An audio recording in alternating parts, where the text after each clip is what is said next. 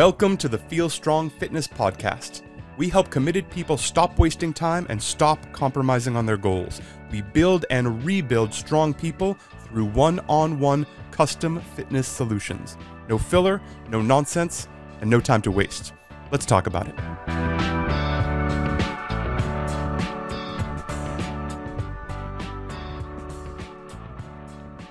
Hey, hello, and welcome to the Feel Strong Fitness Podcast. My name is Justin McClintock. This week, we have Stephanie Luares on the podcast.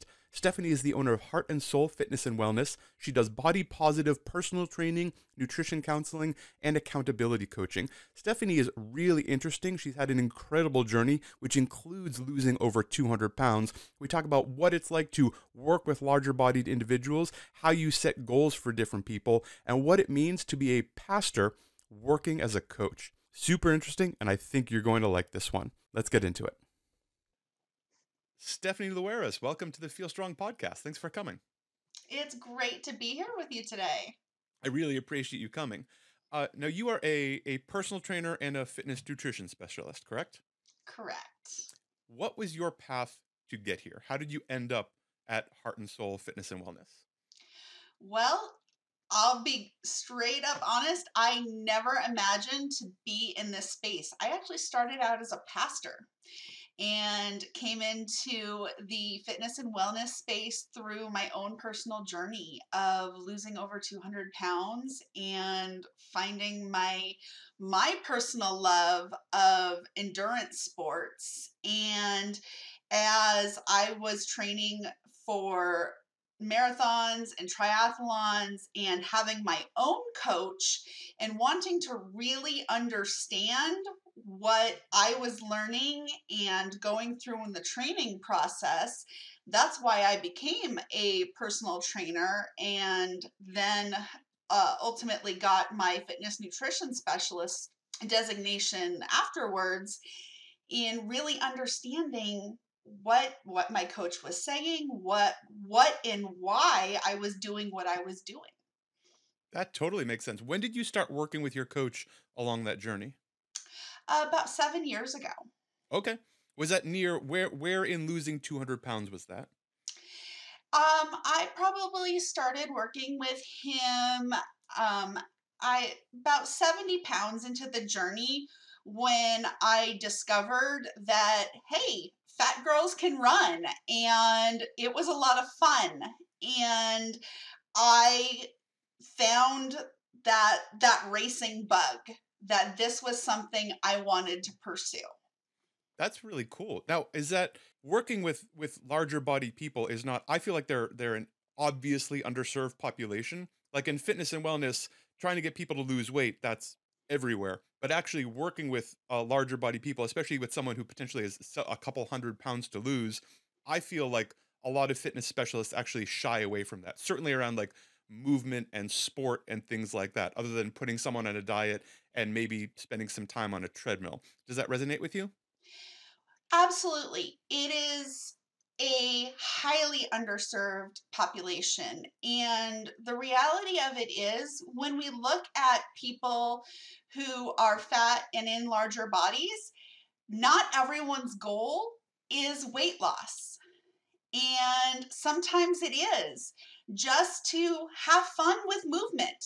They want to get stronger. They want to build endurance, build stamina. That goal, we can't assume is weight loss. And even though my personal story does include now being in a smaller body, I have the experience of being in a larger body, and I've lost a lot of weight, but I still am a large athlete. I show up at these events. I clearly am not the normal sized athlete. And well, let's say you're not the average size athlete, perhaps. I wouldn't say you're abnormal by any stretch of the Right. imagination. Now, I what you just said is really important, and certainly for any coaches listening out there, we talk about this all the time, but making sure you're not setting goals for your athletes, clients, members, whatever. But don't assume you know what they want, and certainly don't put your goals on them. I've thought of this as just sort of like another progression. The fitness world is really good at dealing with people who are already kind of fit, like people who've Right. like done stuff and want to lose 5 pounds or move 10 more pounds or cut a minute off their mile or and by the way, like I do all that stuff also. I totally have clients who are doing that stuff. But people with potentially longer to go, it's exactly the same progression. It's just somewhere different on the road. It's not really a different way of working, but there are some different considerations. What are some things that people should think about if they're coaching a larger bodied athlete? Well, a couple considerations is one, we don't we don't shy away from what reality is. First, fat is not a bad word, and we need to acknowledge what is. We're not chubby, we're not fluffy, we're not this, we're not that. And just acknowledging who somebody is and how comfortable they are in their skin is very, very important. But also, when we look at what someone's goals are, and it's not coming from this Pollyanna place of sunshine and rainbows, but really that anything is possible. And it's not always that it's going to take longer, it's that the journey might look a little bit different. And even getting away from the idea of size, it could be age, it can be a medical condition, whether it's a chronic illness or a chronic injury or whatever that might be. Those adaptations or those modifications to movement that come into play to get somebody towards a goal is what we start to think about. So, just because that pathway looks different doesn't make it any less valid. We still get to the same end result. You know, just because somebody's doing it a little bit differently makes it okay. I 100% agree. And I do think it requires, at least from a coaching point of view, possibly a little bit more experience working with anyone who's not the very standard able bodied person who has done some movement and sport in their life, has probably at least been in a gym a few times. Like anyone who isn't that is going to take a little more experience, a little more know how, a little more building relationships with that person. Like just being open and listening to how things feel when they feel. And it may be maybe you're really afraid that squats are going to hurt and they squat and it's fine. No, that feels great. That's totally cool. We can, and now you can jump further forward than you thought you were because you were already making assumptions about how they were going to move. How do you work with different athletes setting these goals for them? Like figuring out what maybe a big goal is and then reverse engineering smaller goals to get to that big goal. I continually ask the question why. Why do you want to do that? And because as you keep asking that question why, you really start to drill down to some very specific answers. Like even the client that comes in and says, I want to lose X amount of pounds. Well, why do you want to do that? Because I want my clothes to fit better. Well, why do you want your clothes to fit better? Because then I can bend over easier. I can keep up with my kids or my grandkids. I can get up off the floor if I fall down. If we keep asking that question, why, a few more times, we really start to drill down a little bit further.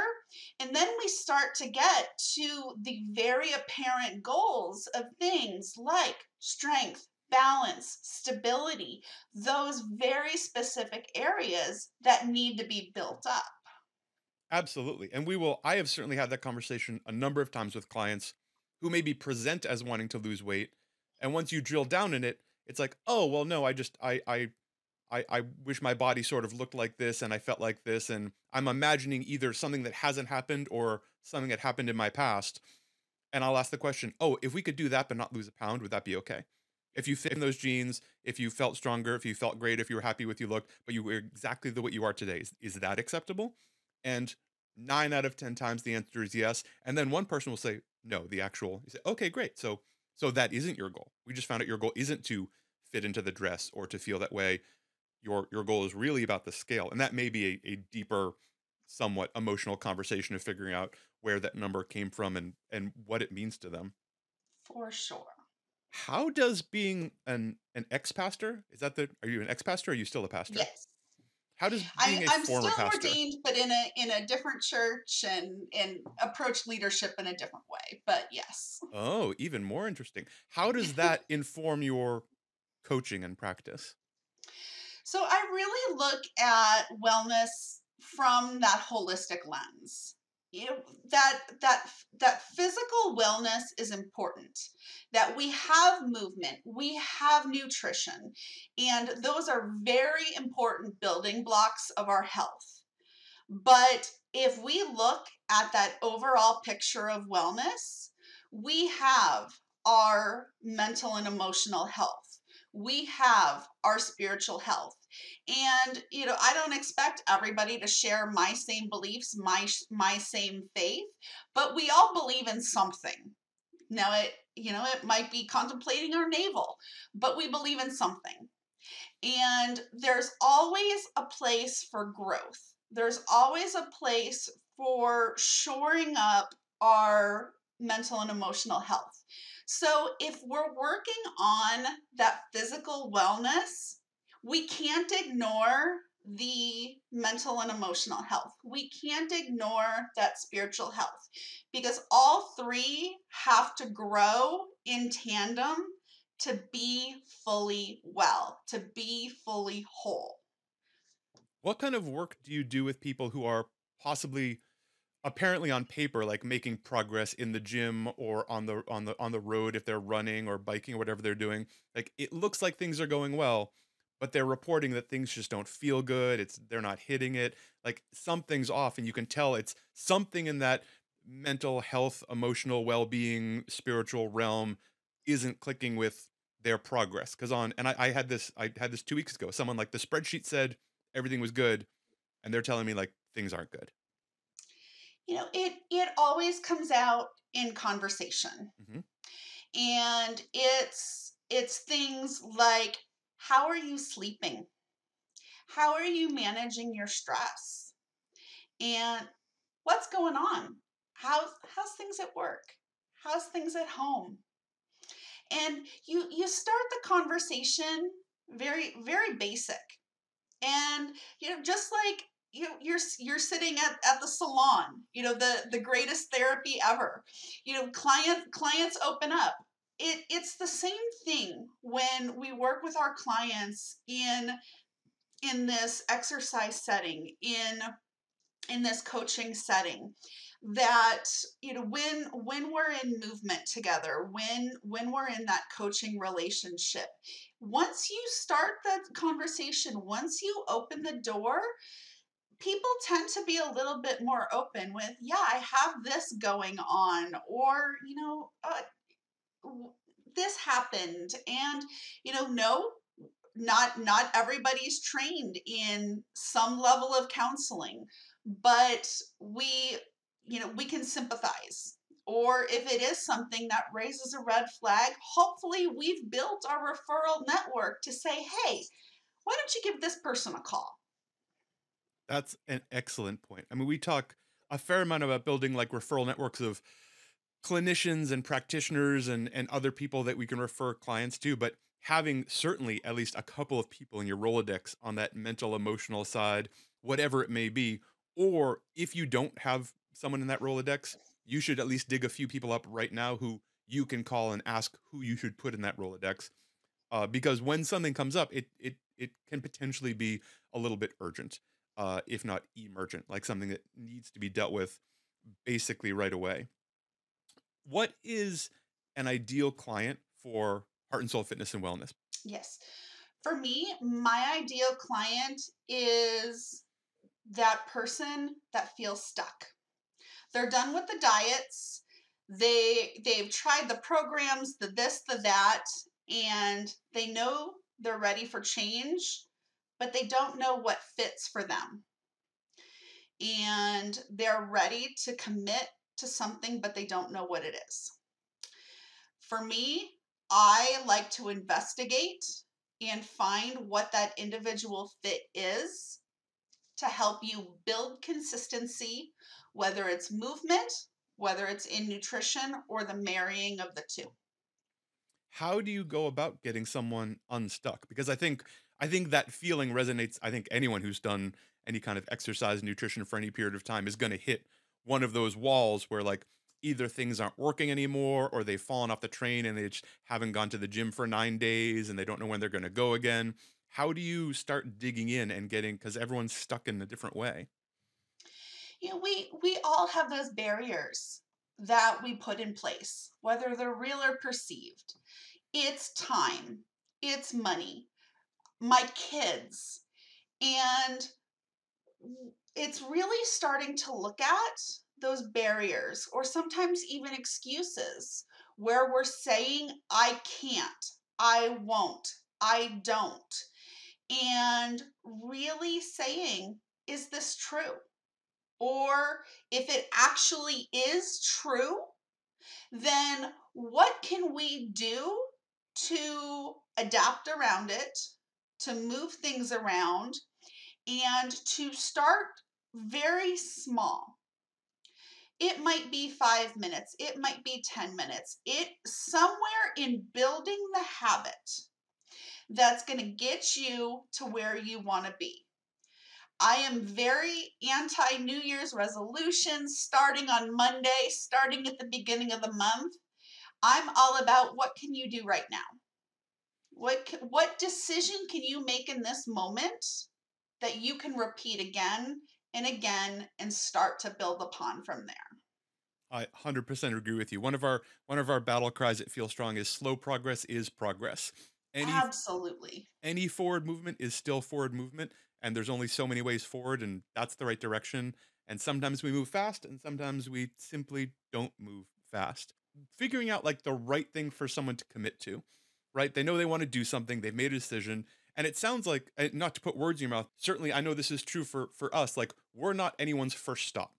Like if you end up at Feel Strong, you've looked online, you've tried some free stuff, you followed YouTube, maybe you joined a gym group program, like you've done some things, you have some hours under your belt, and it wasn't quite right or it didn't quite work out, and you end up talking to me.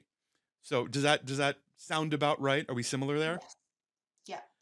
Yeah. And the other thing is, you have to be willing to experiment.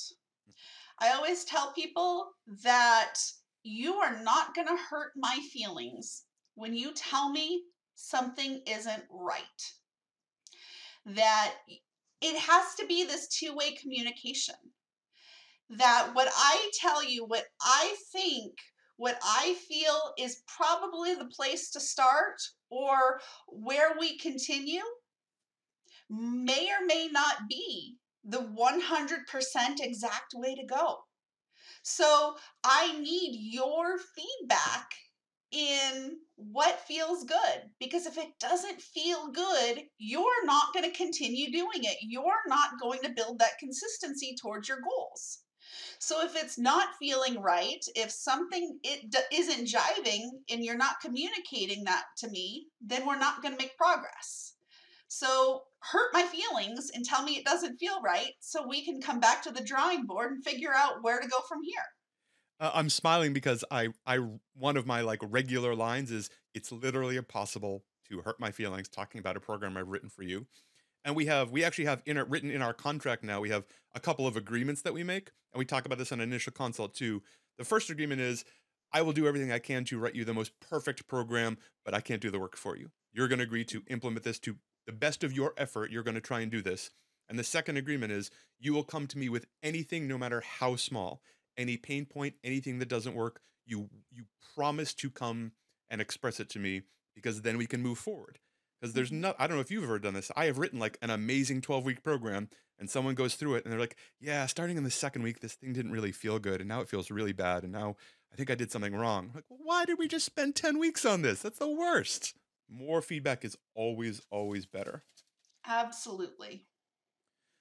So moving forward with someone, I'm interested in your process. So someone finds you, you decide you're a pretty good fit, you can help them. To generalize, like what are the steps moving forward with you as a coach?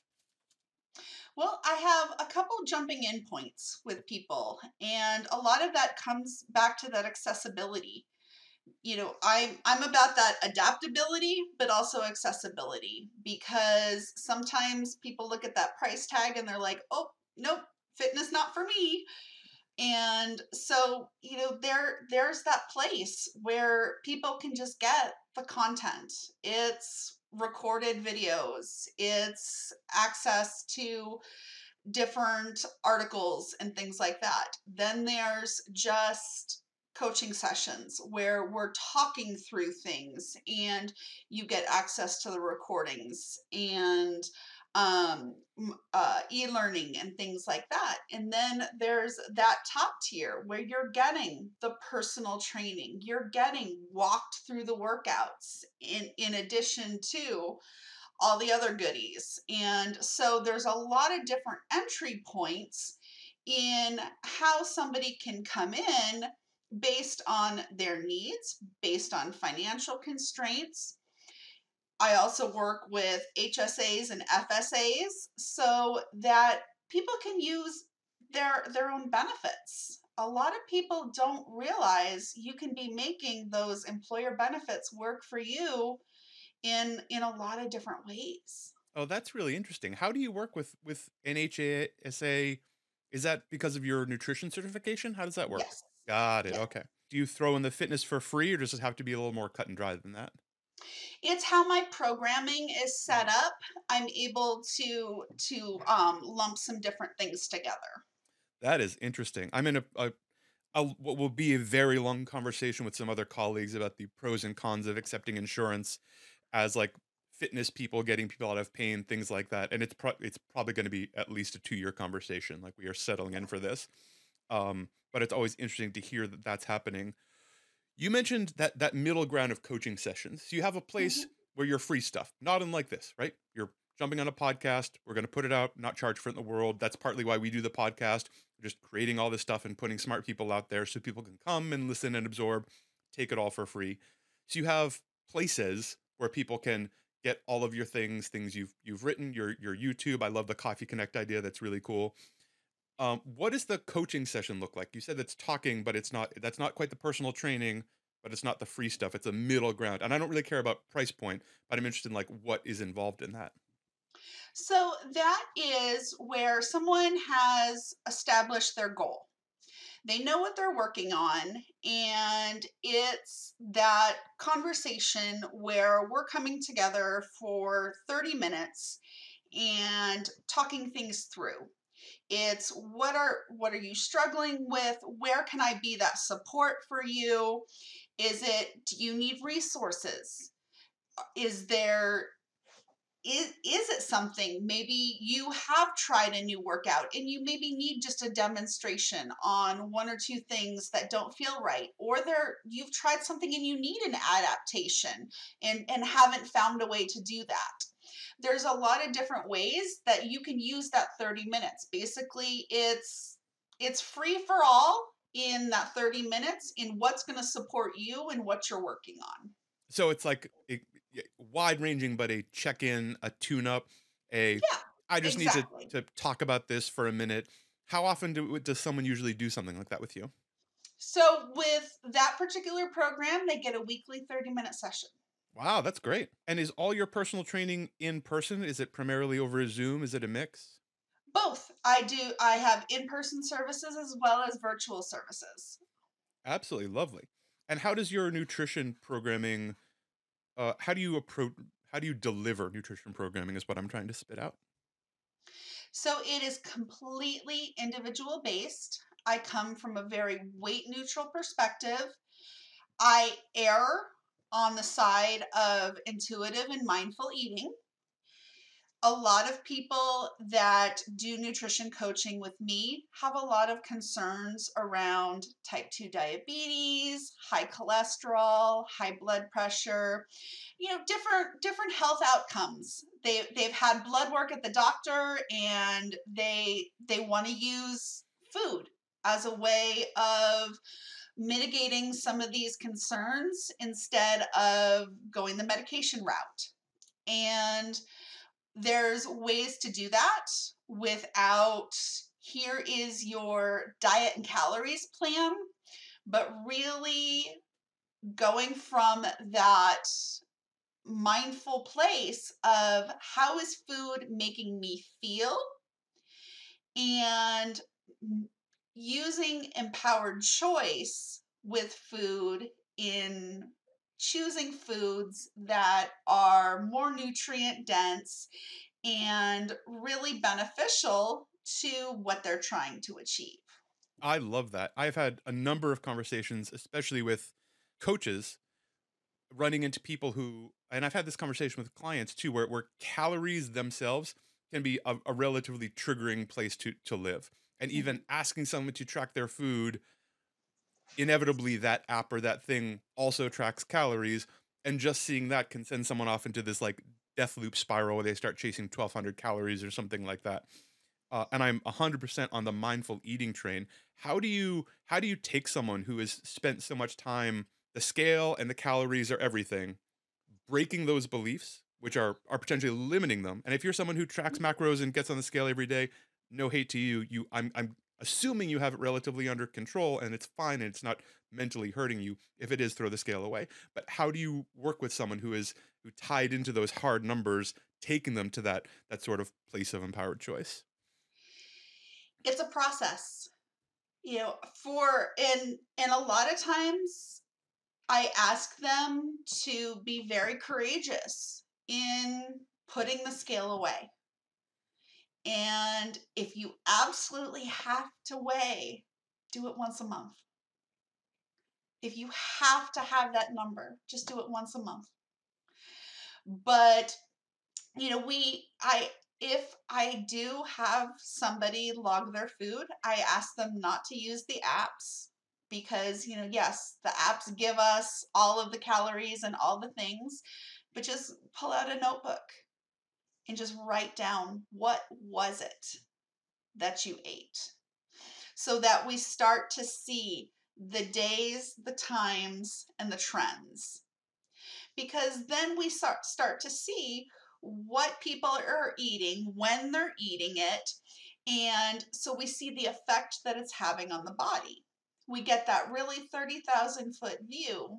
That's what we need to start making behavior changes around food, which is so important when we're looking at things like restoring hunger cues, understanding satiation and fullness, and getting back to that very mindful place with food.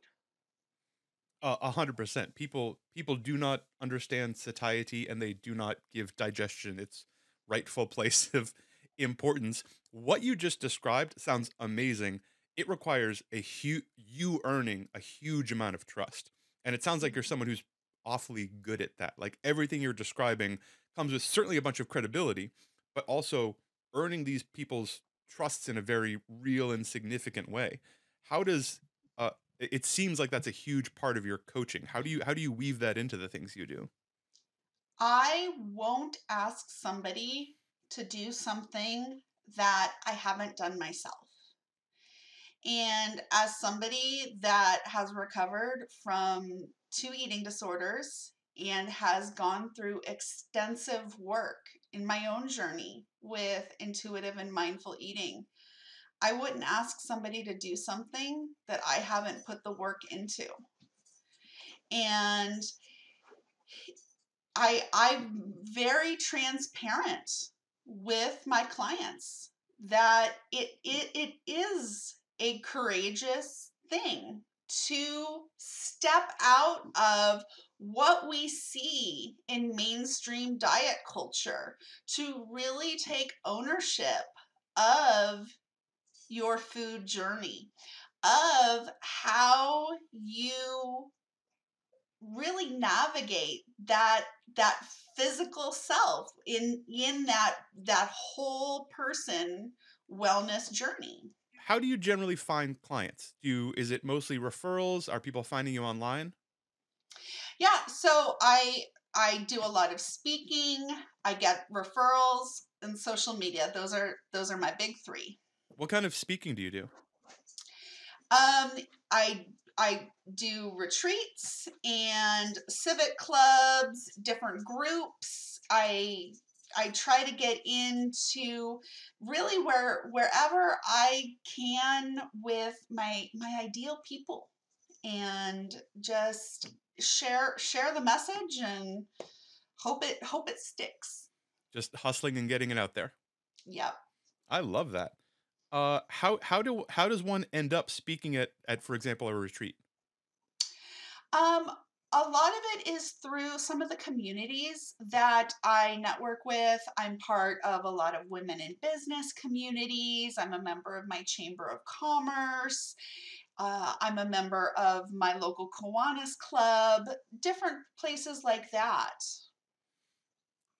Just absolutely everywhere. You are fully connected. Absolutely.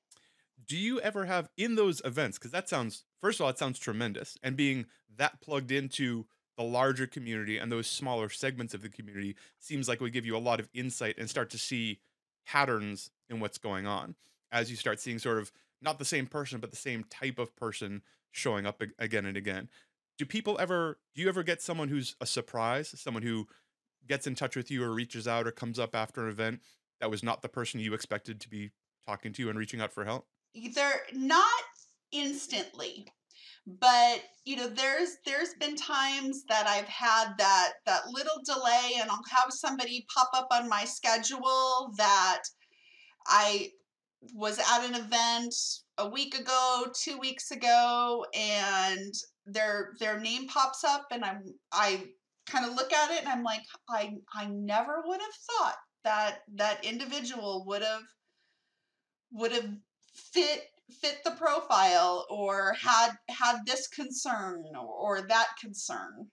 And those people tend to be lurkers. They don't come up right afterward, but they sneakily email you later on. Absolutely.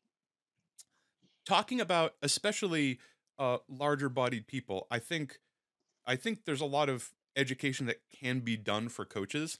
I think Mhm. even the most well-meaning coaches often unintentionally do some damage or don't do the kind of work they're hoping to do because they aren't really thoughtful about what it takes to move through the world or accomplish certain things. Right? I saw someone once ask someone to do a box jump, and I was quite sure that that was an impossibility. Like they were asking something they hadn't just thought about it.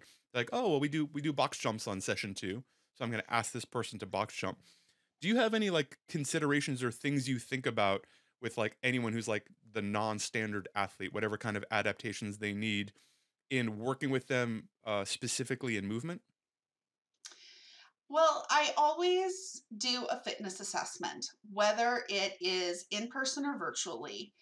It's always a little bit harder virtually, but in the fitness assessment, I'm able to get a good idea of not only that cardiovascular stamina, but their flexibility and their movement ability, so that I'm able to design that program not only in a challenging way, but knowing that they're going to be able to do the movements successfully that I'm asking them to do.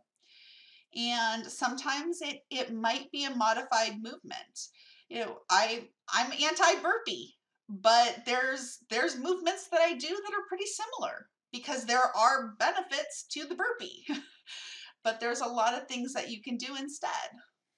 100%. And I think there's an important distinction to be drawn that you just said just to highlight it. There's a gulf between a very challenging movement and something that someone is simply going to fail at.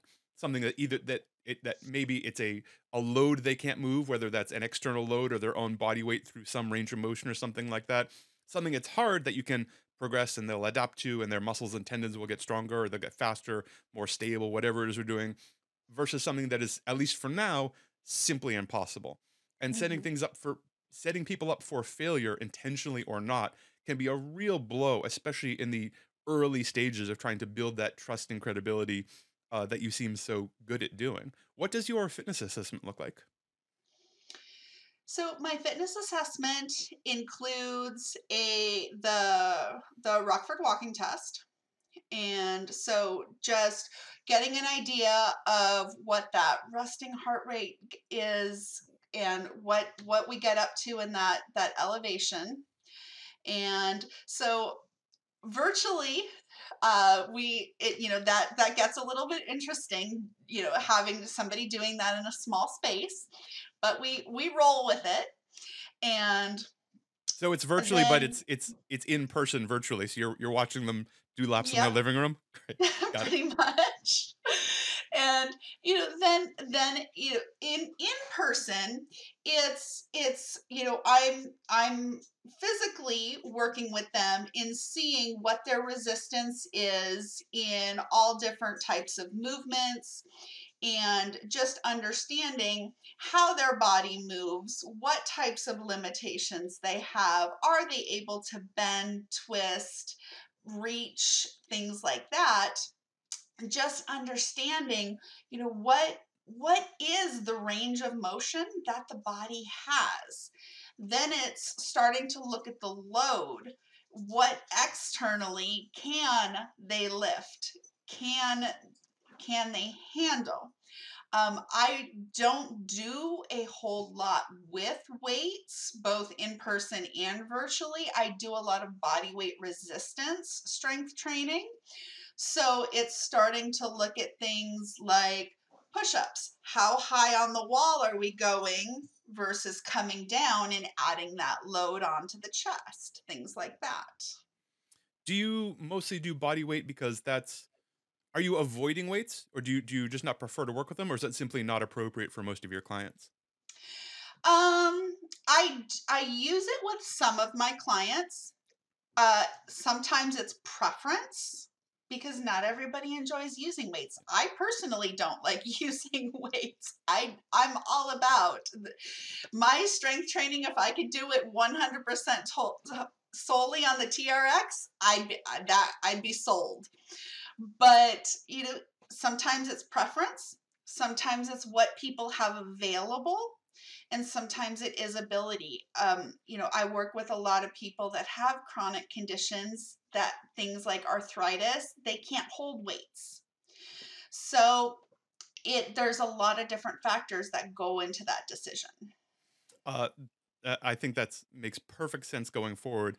And just for any coaches who like jumped out of their seat when they heard someone say they don't like weights, there's lots of people out there who don't like weights. Like, and whatever your favorite fitness thing is, there's someone out there who hates it. So I also suggest, and it sounds like you're part of this, like figuring out their preferences. We Mhm. always ask people, are there things you really like and hope is in this program? Are they things you Yeah. really dislike and you really hope don't show up? And 99% of the time, we can roll with those preferences. If someone Yeah, hates and that's on my intake paperwork. Is there something you never want to see?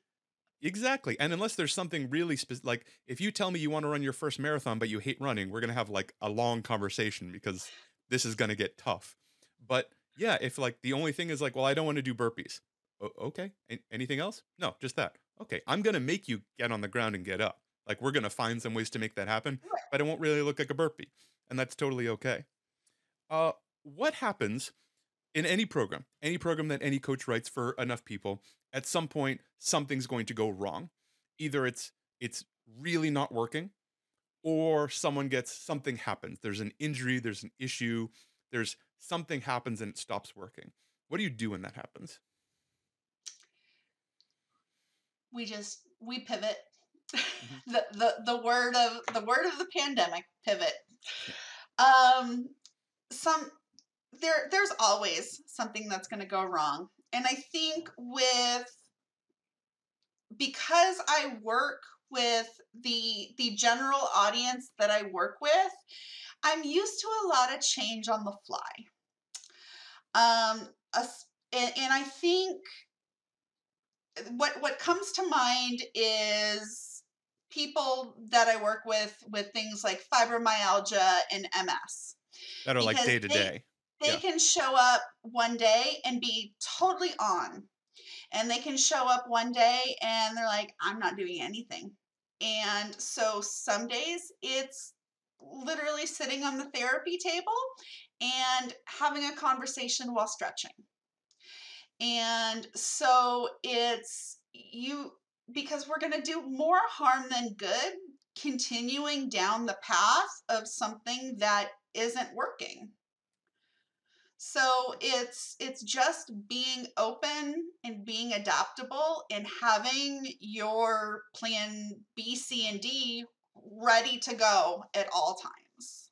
100%. And that is one of the, if people didn't hear it, like that's one of the huge advantages to doing one-on-one in-person personal training.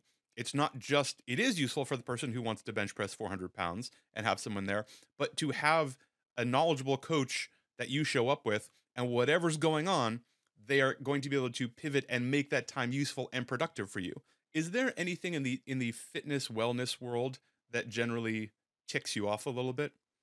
Everyone, almost everyone, I certainly do, has like their hangups or the thing they hate or the thing they see that they're like, I wish people would stop saying that. You're really doing a lot of damage, or you're lying, or I just don't think this is the right way forward. Do you have anything like that?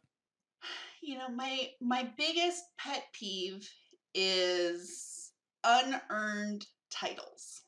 Ooh, I like it. Um, when we have those that maybe use the designation of, let's say, health coach, but have not actually gone through a certification program. They maybe are have gone through a direct marketing company, but don't have the background. A lot of us have put a lot of time and a lot of studying and have the expertise behind the work that we do. And it's very frustrating when we have different people out there marketing themselves in a way that is not authentic. 100%. I tell everyone when they say, "Well, I found an X. I found a health coach. I found a personal trainer. I found a physical therapist. I found a chiropractor. I found an orthopedist. I found," like, yeah, your mileage may vary. Like that's great. They have the absolute bare minimum to do something. Yeah. Who knows? And I have all of those people. I have people I trust implicitly in all of those categories. Mhm. And it's possible that there's people that I would never send people to in all of those categories for exactly the same reasons. If you had unlimited time and unlimited resources, good news, Stephanie. I found all the time and all the money. What would you do? Unlimited time and unlimited resources.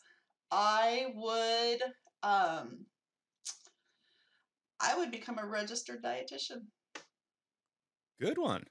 That's not unlimited time and unlimited resources. I mean, it's some significant time and resources. Yes. hmm Is that something that you're interested in actively moving towards?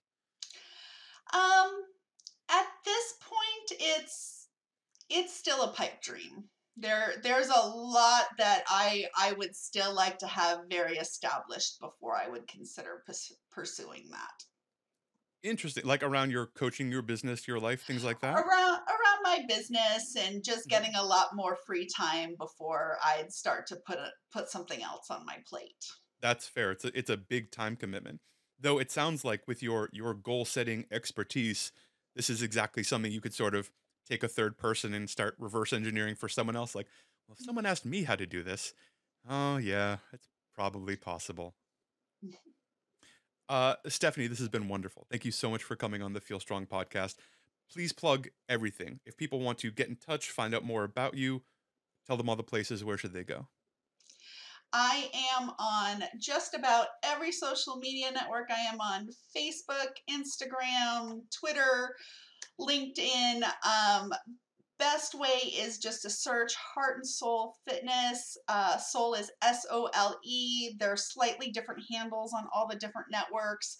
My website is heartandsoulfit.com. And if you go to my website, there's a place there that you can schedule a discovery call with me. Let's have a conversation and see what's going on. And I will put all of that stuff in the show notes too. So if people are listening to this, you can click over there and click to the website and click to all of the links. And I'm here to tell you that Stephanie is a lovely person to have a conversation with. Well, thank you so much. Of course. Thank you for coming on. I really appreciate it. Thank you so much for listening. We really appreciate your subscriptions. Your written reviews make a big difference. Thank you for those. Please keep them coming. Drop 5 stars while you're there. If you find these podcasts helpful, share them with friends. Send it on. We love it when the stuff gets shared outside of our bubble, outside of you folks. Any feedback, hit us up on Instagram at FeelStrongFit on Instagram. DMs are open there for all of your questions and feedback. More questions about the program or you're ready to get started, feelstrong.me is the website. Feelstrong.me. If you're ready to make a change, if you're ready to feel better than you have in a long time, get in touch. My name is Justin McClintock. Feel strong.